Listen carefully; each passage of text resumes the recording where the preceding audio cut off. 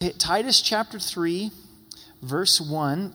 Let's read through this chapter together. It's 15 verses, and then we will pray. Titus 3, verse 1. Remind them to be subject to rulers and authorities, to obey, to be ready for every good work, to speak evil of no one, to be peaceable, gentle, showing all humility to all men. For we ourselves were also once foolish, disobedient, deceived, serving various lusts and pleasures, living in malice and envy, hateful and hating one another.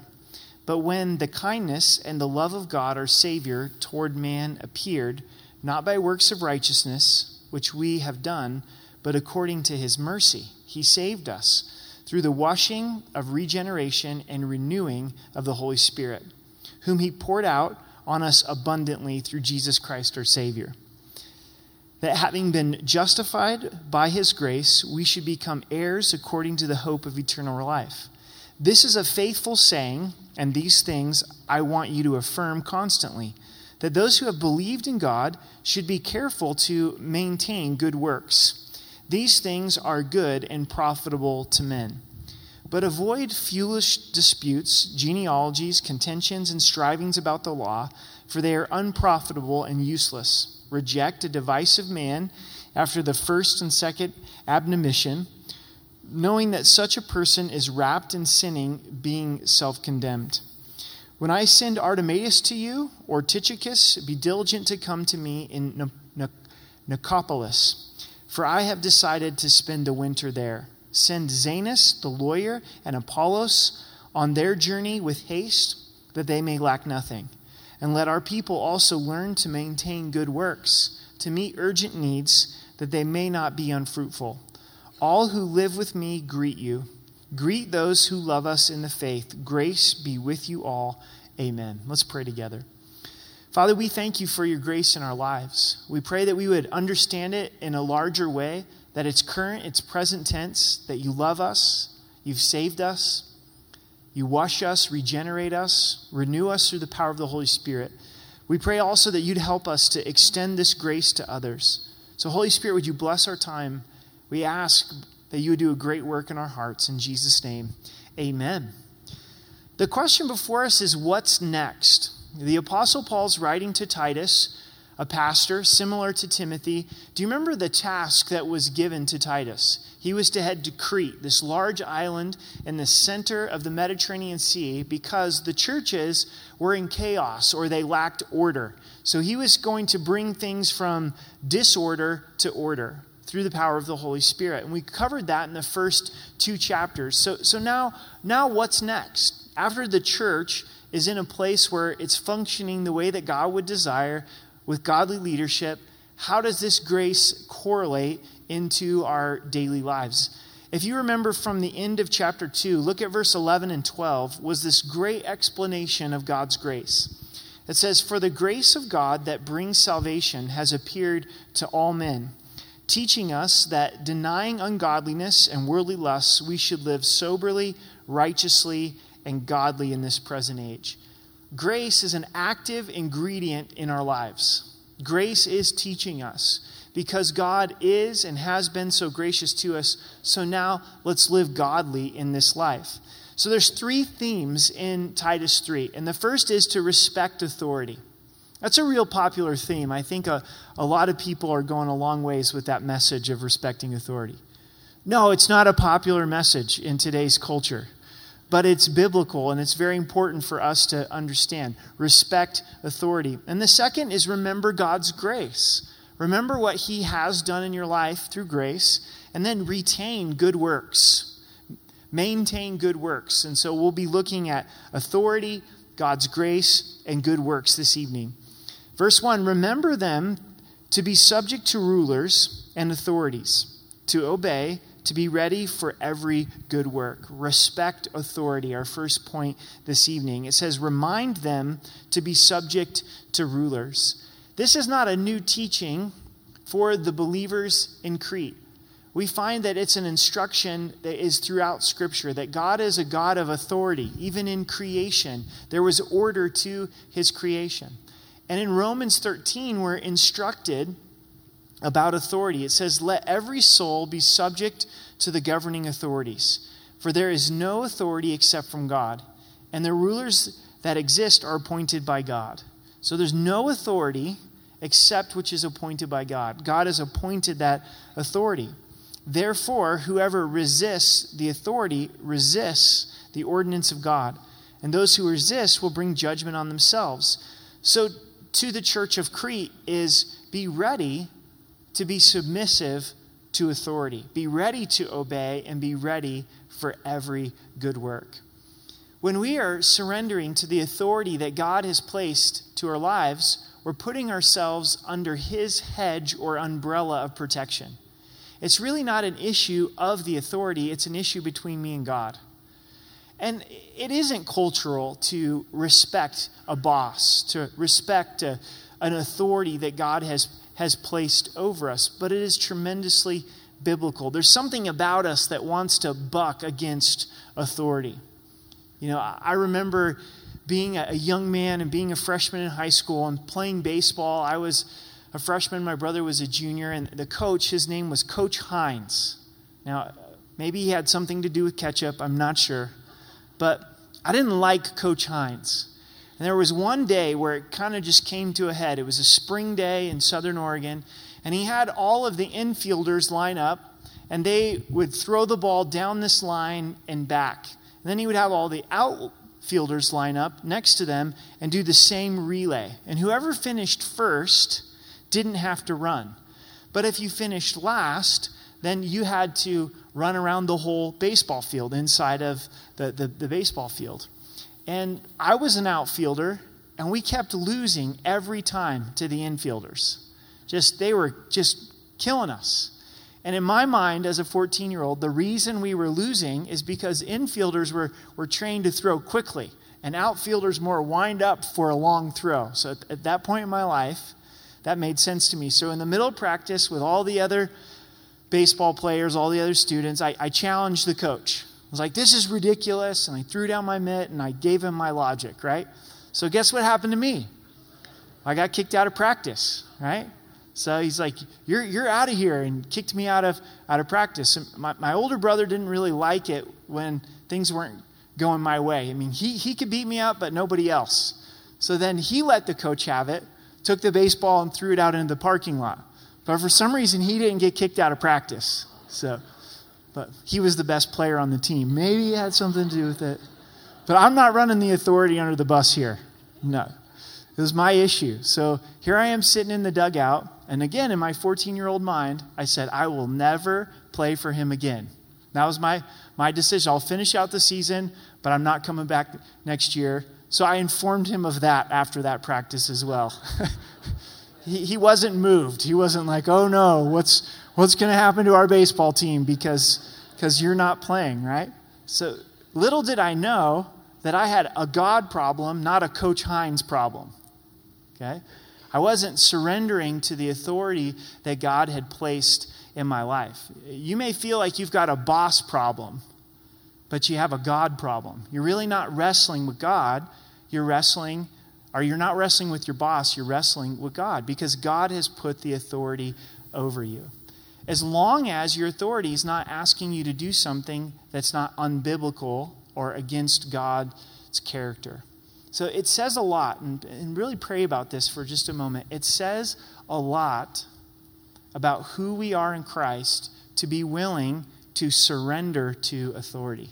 We should be the ones that are giving police officers respect because God has raised them up to keep our community safe. If we're breaking a law, which we do sometimes, and we speed, we should have an attitude of respect towards the police officer as they're having to call us into account. You know, our community should say, I love to hire believers because they're so respectful. You know, they're respectful to the authority that has been put in place. I do know this, if we want to stand out in our culture as light of Jesus Christ, it will happen through being respectful to the authority that God has put in place. There may be a few times in your life where your authority is asking you to do something that's contrary to God's word. And in that case, honor God. But most of the time, it's not a biblical issue, it's a personal preference issue. Now, I'd do it differently. I wouldn't do it this way. You may even be right. You may even have a better way to do it, and it's okay to say that in a humble way, but it's another thing than to let it go and say, you're the boss and I'm going to trust you. So now that I'm saying this, I'll probably be tested on this in the days to come. So be looking for those opportunities. Be ready to be subject to the rulers and the authorities that God has put in place.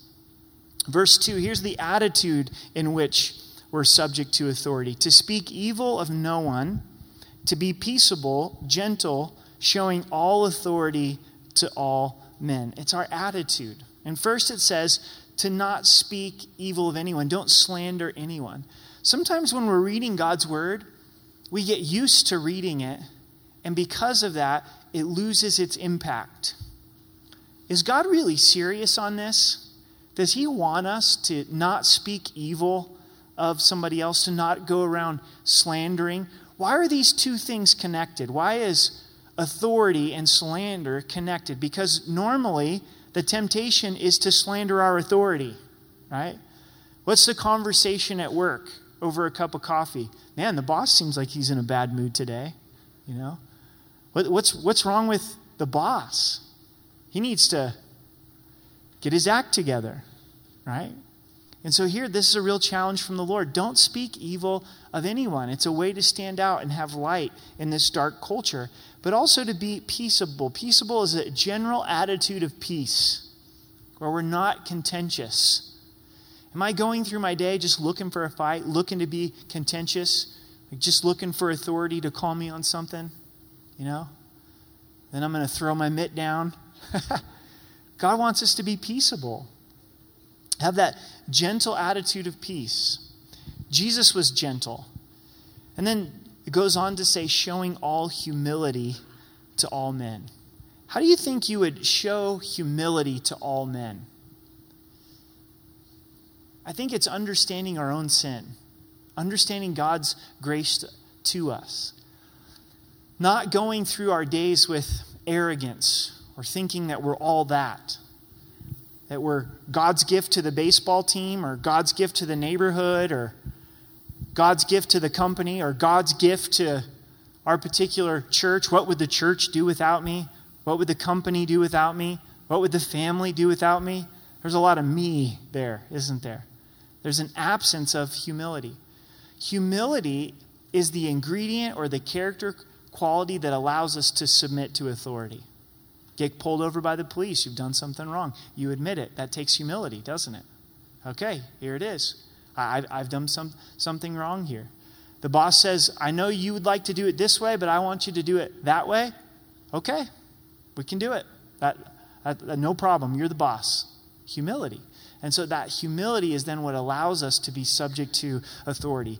And the next few verses really give us the fuel for humility. And it's number 2, it's remember God's grace. So there's a flow in this chapter.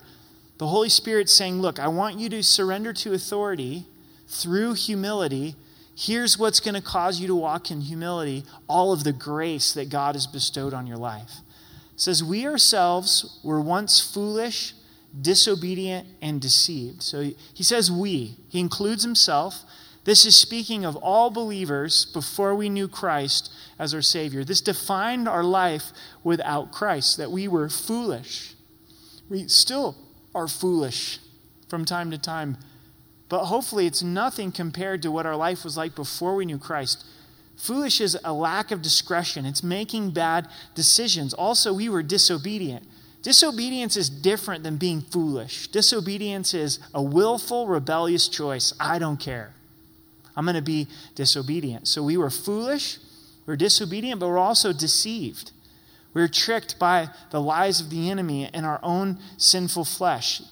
So it results in something. It resulted in us serving various lusts and pleasures. What dominated our lives as unbelievers is our master was our sinful flesh. What we lusted after, that dominated our lives, it's what we gave into time and time again, a lot of different categories, sexual and other categories as well. Aren't you thankful as a believer, as a child of God, that Jesus now rules your life instead of those various lusts? We've got to be reminded of that. We've got to reckon the old man dead. We've got a new master. It's not my lust anymore. I'm not just living for pleasure, for sinful pleasure. God has, in his grace, taken us from that place. Here's our lifestyle. Here was our lifestyle before we knew Christ as our Savior. Living in malice, which is actually desiring for ill to happen to someone else. It's like saying, I hate you so much that I want something bad to happen to you. We were living in malice, and we're living in envy. Living in that place of saying, I want what belongs to somebody else. Hateful and hating one another in this lifestyle of hate. It's important, very important, to not live in condemnation, but we should never forget what our life was like before we knew Christ as our Savior. Because if we do, we don't have any humility towards other people.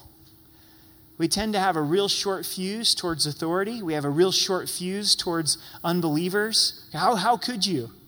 But if we realize the sin we still struggle with and all of the sin that God has forgiven us for, there's plenty of fuel for humility. Church, brother and sister in Christ, isn't there plenty of material for humility in our lives? All that God has saved us from, all that he's forgiven us from, his love that he has bestowed upon us. That's what produces a heart and a spirit of humility.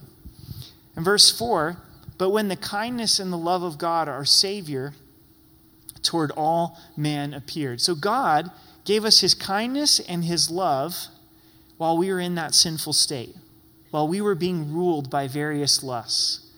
The kindness of God, the love of God appeared to us. Remember the grace of God. Celebrate the grace of God in his kindness and his love. How is God's love proven towards us? By sending his Son. His Son appeared. So you think of our darkest moment, filled with sin, and the Son, Jesus Christ in human flesh, came to pay the price for our sin. Describing our salvation, not by works of righteousness, which we have done, but according to his mercy, he saved us. Not saved by works, but saved by mercy. God gets the credit.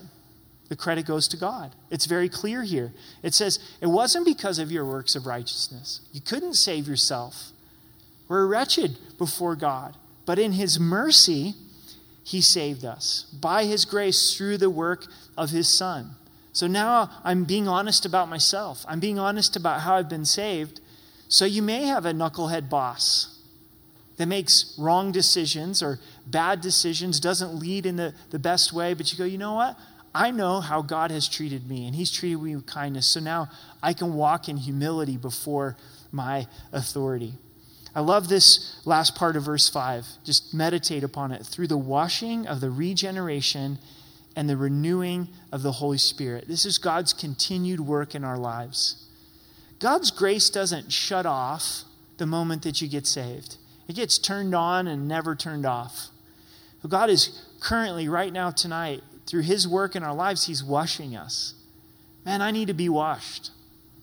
My flesh is real.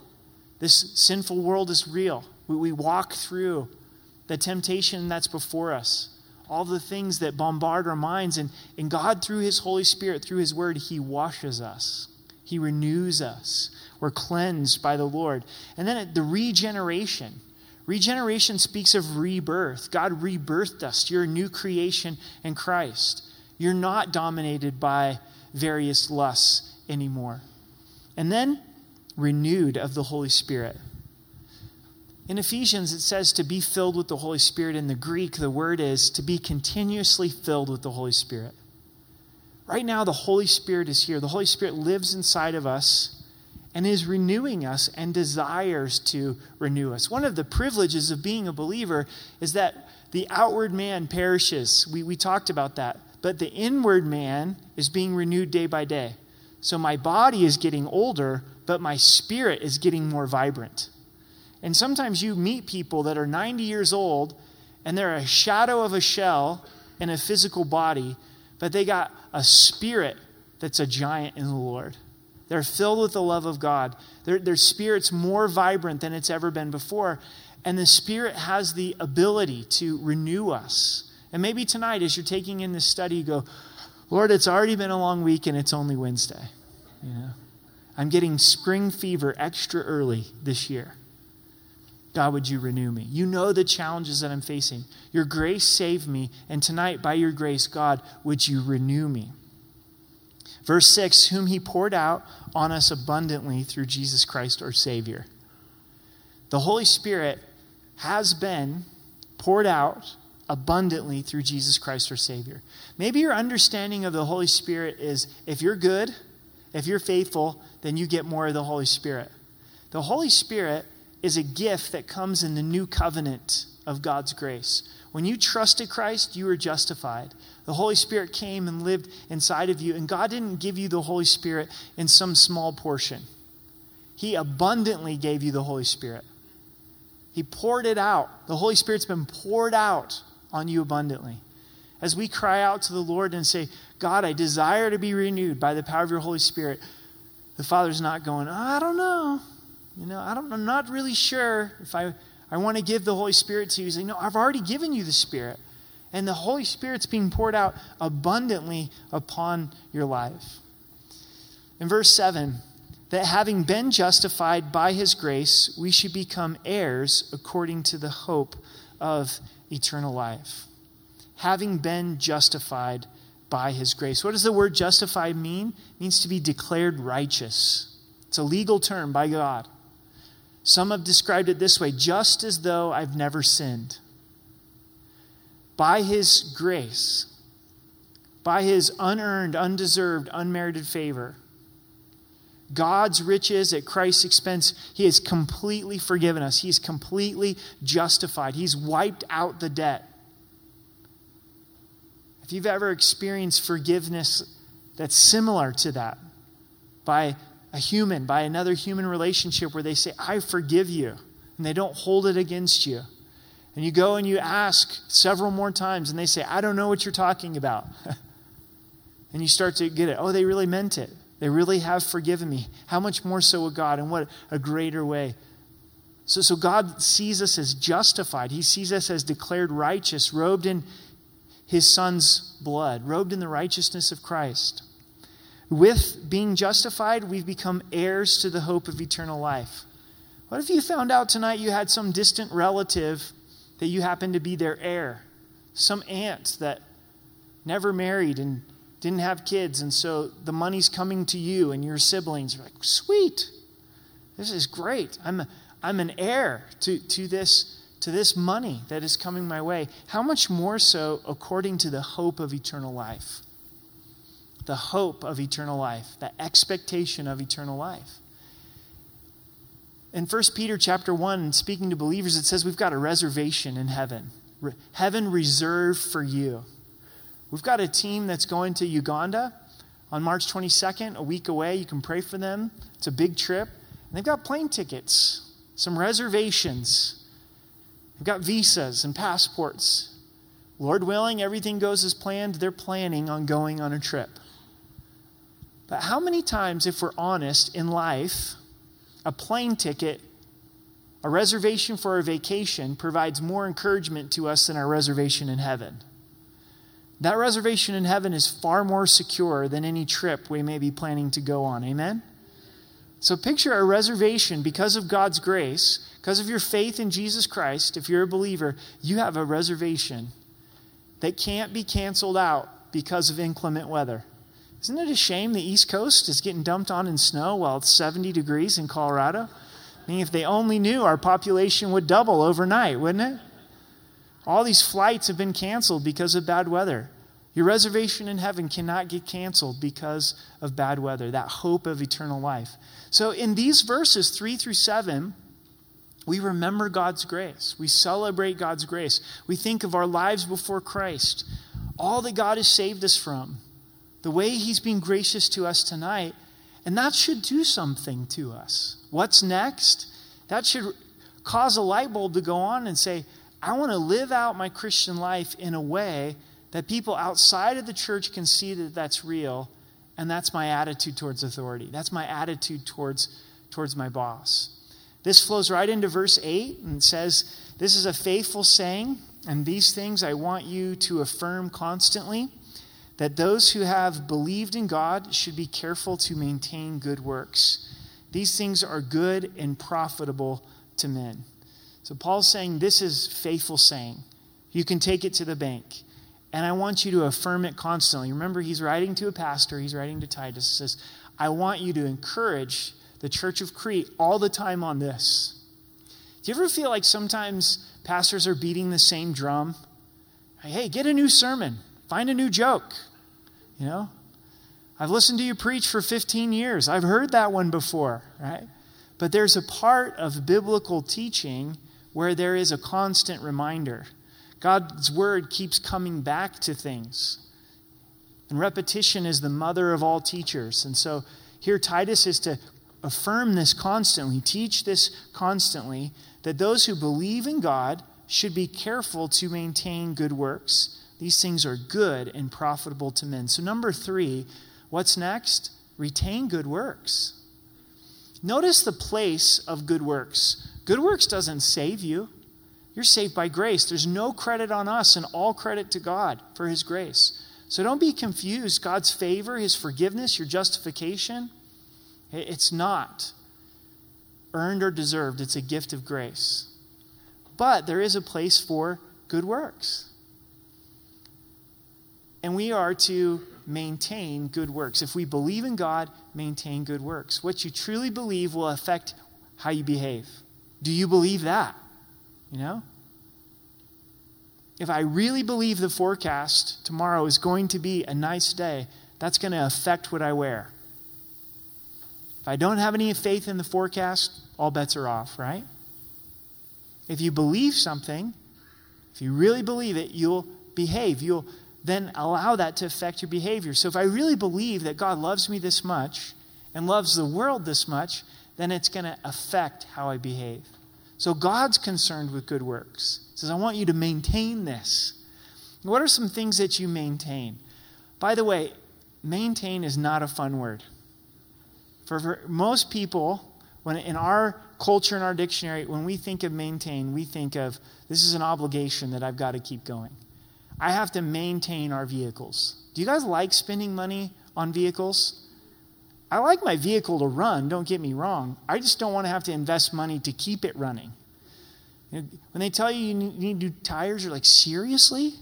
I just bought new tires. And I'm rotating them consistently. I'm going to hedge my bets, you know?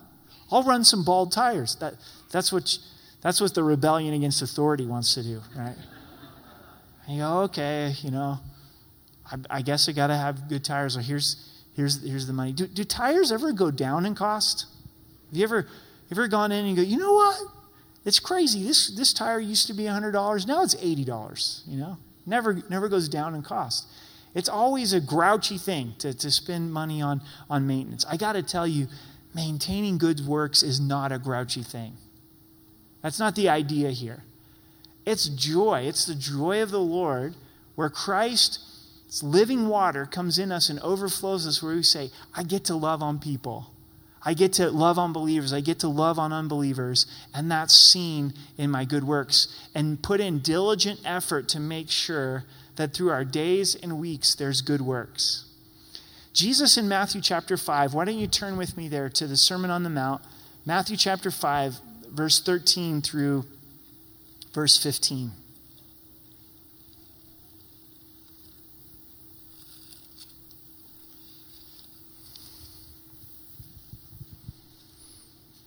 Matthew 5, verse 13.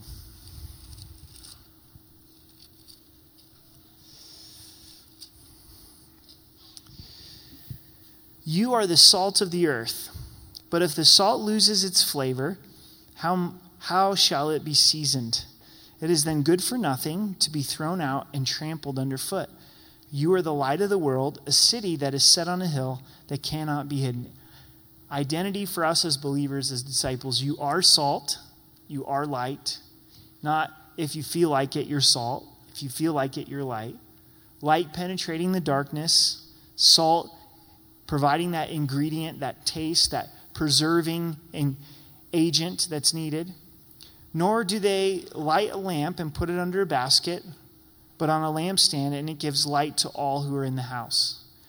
Oh, let's go ahead and just sing this little light of mine. If you know it, just no. You don't take a light and put it under a basket. You don't hide the light. So here's the key, though. How do we be salt and how do we be light? Verse 16, let your light so shine before men that they may see your good works and glorify your Father in heaven. There it is, good works. As we do good things to the glory of God through the power of the Holy Spirit, people see the glory of Jesus Christ. Simple things. You see your neighbor out struggling with something in their yard, you go help them. That's a good thing to do. You know that a coworker is struggling and go through a difficult time. Pick them up a $20 gift card to Chili's. Get them a card and just say, I know you're going through a challenge. It's probably hard to even find time to get food. Here you go. Take the time to listen. That's a good work. That's all consuming in our lives. You get home and the dishwasher needs to be unloaded. That's a good work. Do it out of love for Jesus Christ to build up your family. Do you ever have those days where you just not all there? Maybe you didn't sleep well, or you wake up and you're like, I'm already not having a good day. I'm already grumpy. And my flesh loves to give me then a license of why I don't need to serve God that day. And then that quickly turns into, well, everybody should serve me. My family should realize I didn't sleep well today, and they should cater to me, right? And it's a real discipline in our relationship with the Lord to say, no, I'm going to maintain good works. The joy of seeing God work, the joy of being able to serve others. Have you ever done something you really didn't feel like doing and you didn't think if it would have a lot of impact, and you did step out in faith and choose to do that good work, and then all of a sudden, God used it in a way that blew your mind? The results is not up to us, but the obedience is. Maybe as you look at your life, you go, there were seasons where I was really diligent to make sure that I was serving the Lord in my actions with good works. But for some reason, that's fallen by the wayside. Or maybe in your Christian walk, you've never seen the importance of it. You go, man, I'm saved by grace, so it really doesn't matter how I live.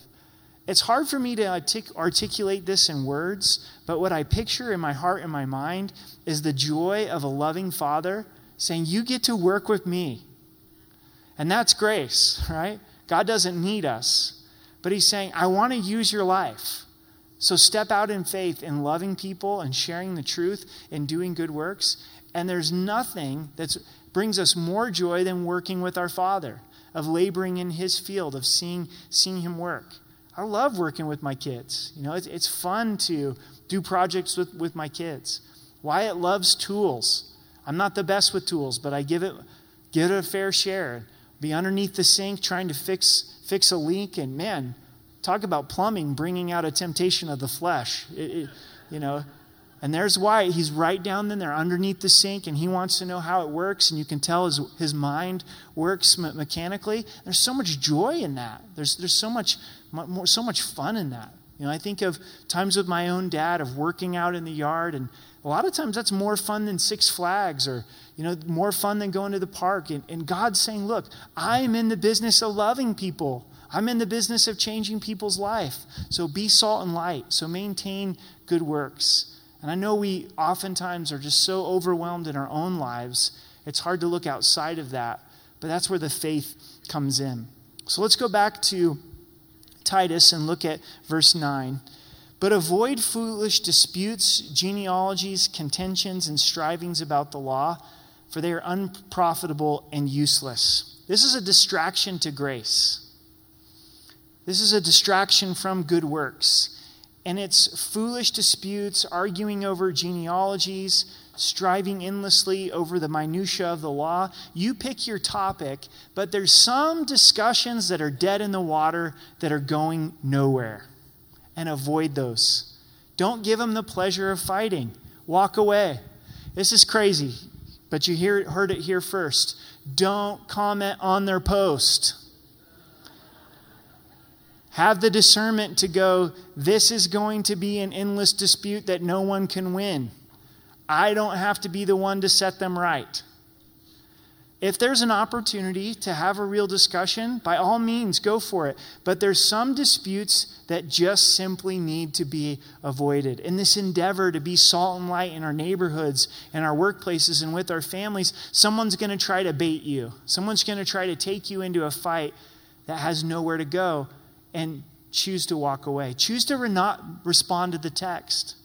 You can do that. You really can, It'll probably drive somebody crazy. They'll be like, and finally, they might actually talk to you. They'll say, did you get my text? Yeah, I got your text. You don't have to answer. You don't have to enter into that fight. We got to get together and meet. Sorry, I'm busy. I can't meet. Well, when are you available to meet? I'm never available to meet on that topic.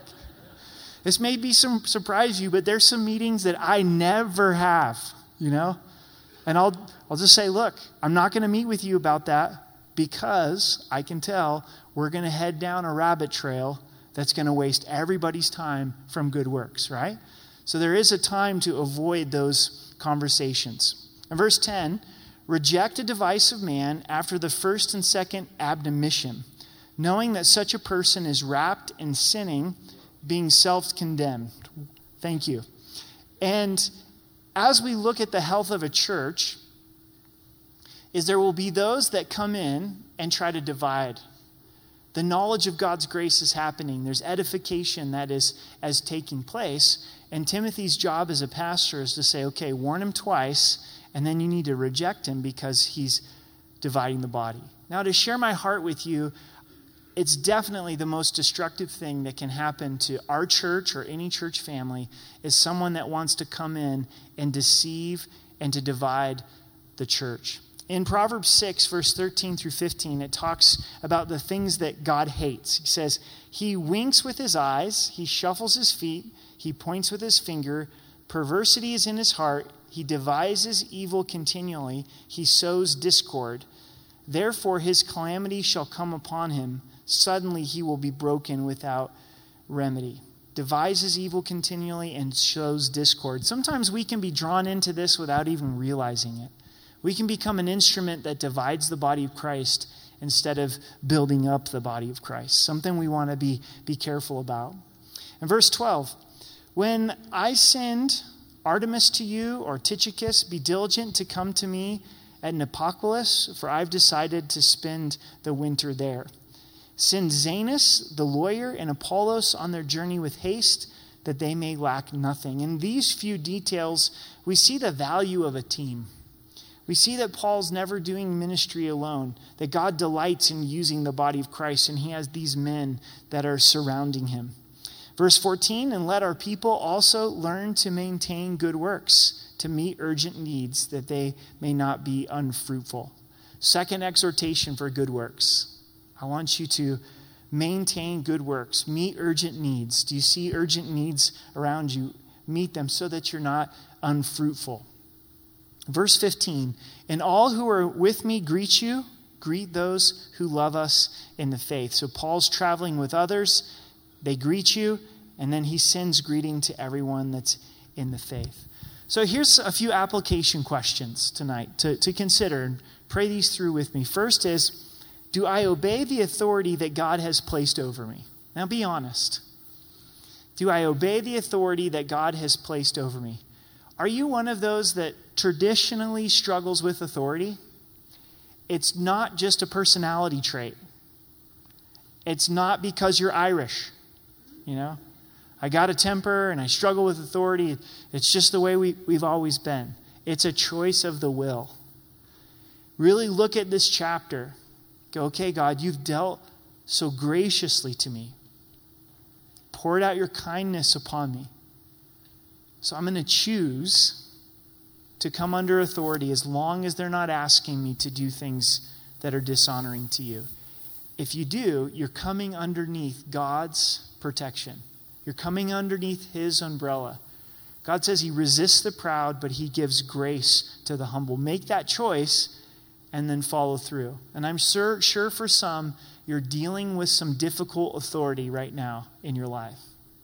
You go, they're not necessarily sinful or asking me to do things that don't honor God, but they are extremely difficult to deal with. It may be that they're God's divine instrument of sanctification in your life, in my life. Say, okay, Lord, I'm going to let you deal with them, but I'm going to come under the authority that you place in my life. I think in encouraging young people, if you're a high school student, college student, really reflect on this truth, to come underneath authority, and God will bless you. If you have influence in younger people's life, teach them the importance of coming under authority. It's something we've really lost. And then, am I aware of the grace that God has and is giving to me? May God give us a fresh view of the grace that he's poured into our lives. Where was my life before Christ saved me and got a hold of me? What dominated my life? How is God currently being gracious to me? Aren't you so thankful that God didn't give us what we deserve today? As believers, Lord, thank you that you didn't give me what I deserve, that I'm in Christ and I'm justified. If I am meditating upon God's grace, if God's grace is true, is it producing humility in my life? Humility in my life. Do I go through life with arrogance or humility? If I've received grace, it should be humility. And then do I see the importance of good works? I think a lot of times for us as believers in the new covenant, we kind of poo-poo good works, for lack of better terms. We go, I'm not saved by works, so it's really not, doesn't really matter, so who really cares? But God's saying it's important. He uses good works to glorify his Son. It's how people know that we're salt and we're light, and it's joy. We get to work with our Father. The Father gets to use us. So do we see the importance of good works? Is there something that God's placing on your heart tonight? Maybe prior to coming in, and we've kind of been wrestling with it. Maybe it's in the way of honoring a parent. Maybe it's in a way of blessing a spouse. Maybe it's in a way of speaking encouragement to a child, reaching out to a neighbor, serving others, giving in a particular way. Just a simple act of kindness that reflects the glory of God. Step out in those good works. How many things do we maintain in our life? I'm going to make sure I answer my email. Make sure to get to this appointment. Going to get the car maintenance done. What if we took out our calendar and said, this week I want to make sure that I do some good works for the glory of God? What are some ways that God would maybe want to use our family? That sounds like a lot more fun than going to the gym, You ever get tired of just focusing on yourself? Like, man, it's a lot of work to focus on myself. Myself is going to be there tomorrow, right? So God help me, free me up to allow me to do good works. Let's stand together and let's pray this in. Hey gang, it's 7:35. I gave you the gift of time tonight. Small miracle. Going to pray quick so I don't ruin it and end early. Let's pray together. Father, we thank you for your love for us. We thank you for your word. God, we just pray as we celebrate communion that you would remind us afresh of the grace that you have and are pouring into our lives. Help us to respect authority, to speak evil of no one. God, and would you just cause good works to abound in our lives through your grace? In Jesus' name, amen.